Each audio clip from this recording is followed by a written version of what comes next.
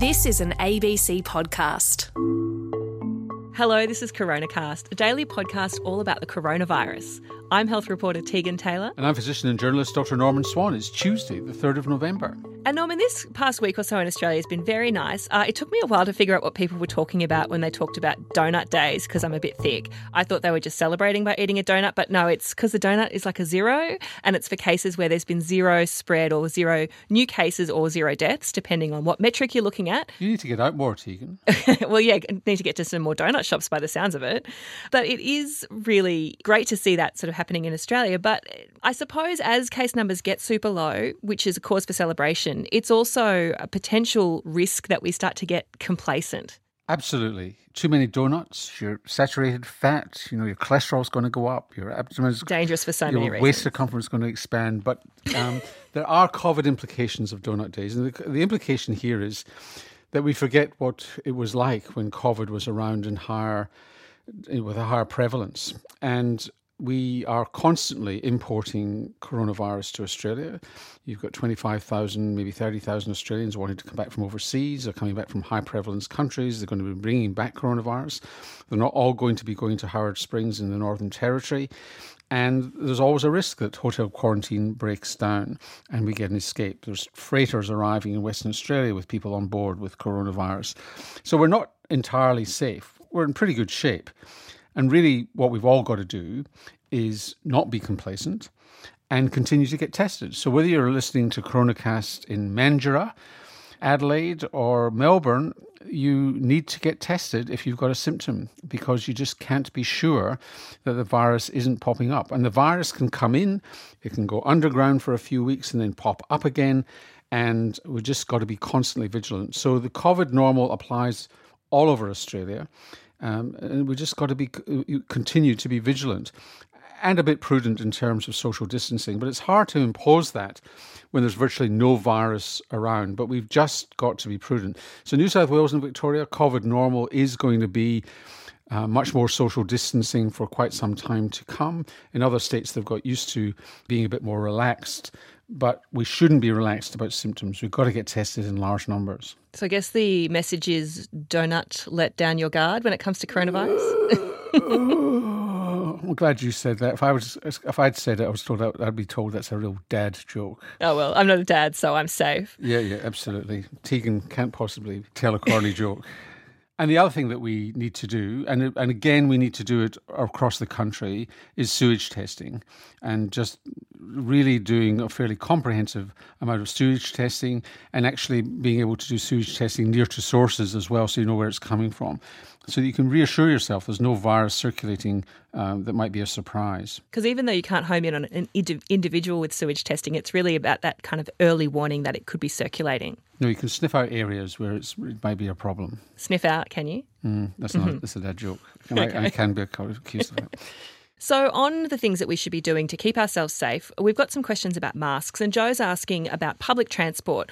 Joe's saying most public transport these days is enclosed. They're imagining it doesn't have good airflow. How safe is it to travel within the city on buses, trains or light rail? Joe's saying they've been feeling quite safe in rural isolation, but heading to Sydney in a few weeks and feeling a little worried. Well, it's pretty safe because there's not a lot of virus around. But you're right, Joe, that public transport, enclosed areas like that, are a potential risk.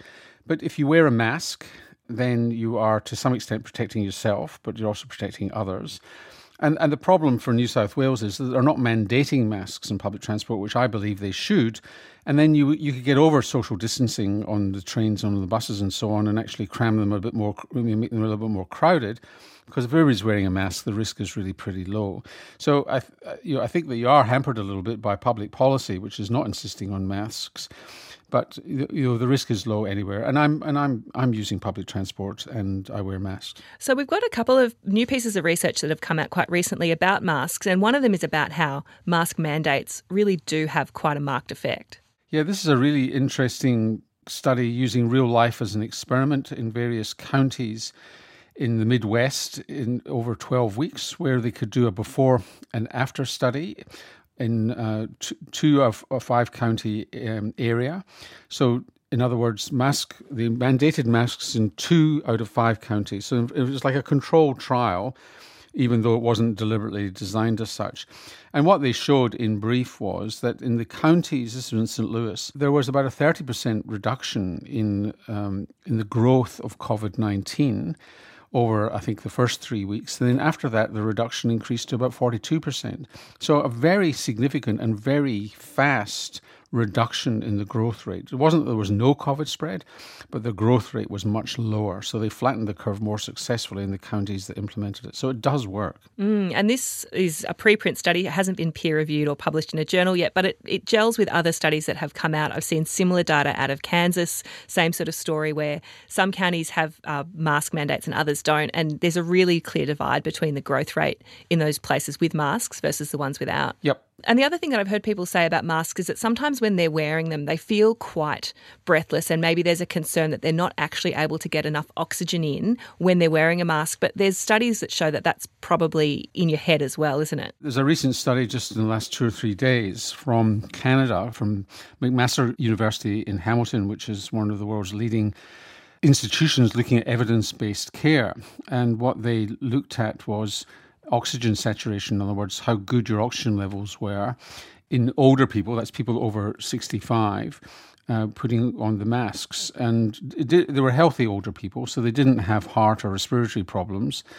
And what they found was, bottom line, was that when they put a 3-layer disposable non-medical face mask on them, their oxygen levels remained the same.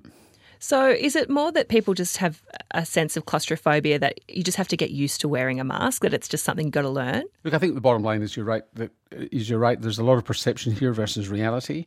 Some people do feel a bit stuffy inside a mask and find it a bit difficult to breathe. And you've got to look, if that's the case, about the design of the mask and whether it's too thick. If it's an N95 mask, have you fitted it properly? So there's a lot of variables here, but I think you can reassure yourself from this study, although it's a small study, that if you're otherwise well, you're unlikely to be reducing your oxygen levels significantly. So just staying in North America for a moment, as you may have heard, Norman, Donald Trump, the President of the United States, had coronavirus recently. And of course, it was massive news. And one of the things that we didn't ever really hear was where he and the other people in the White House actually probably caught it. What do we know about this now? Well, a group in Seattle who've been following the genetics of the COVID-19 virus of SARS-CoV-2 since near the beginning and have done tens of thousands of tests on the virus, or brought together tens of thousands of genomic analyses of the virus so that they can track the origins of the virus.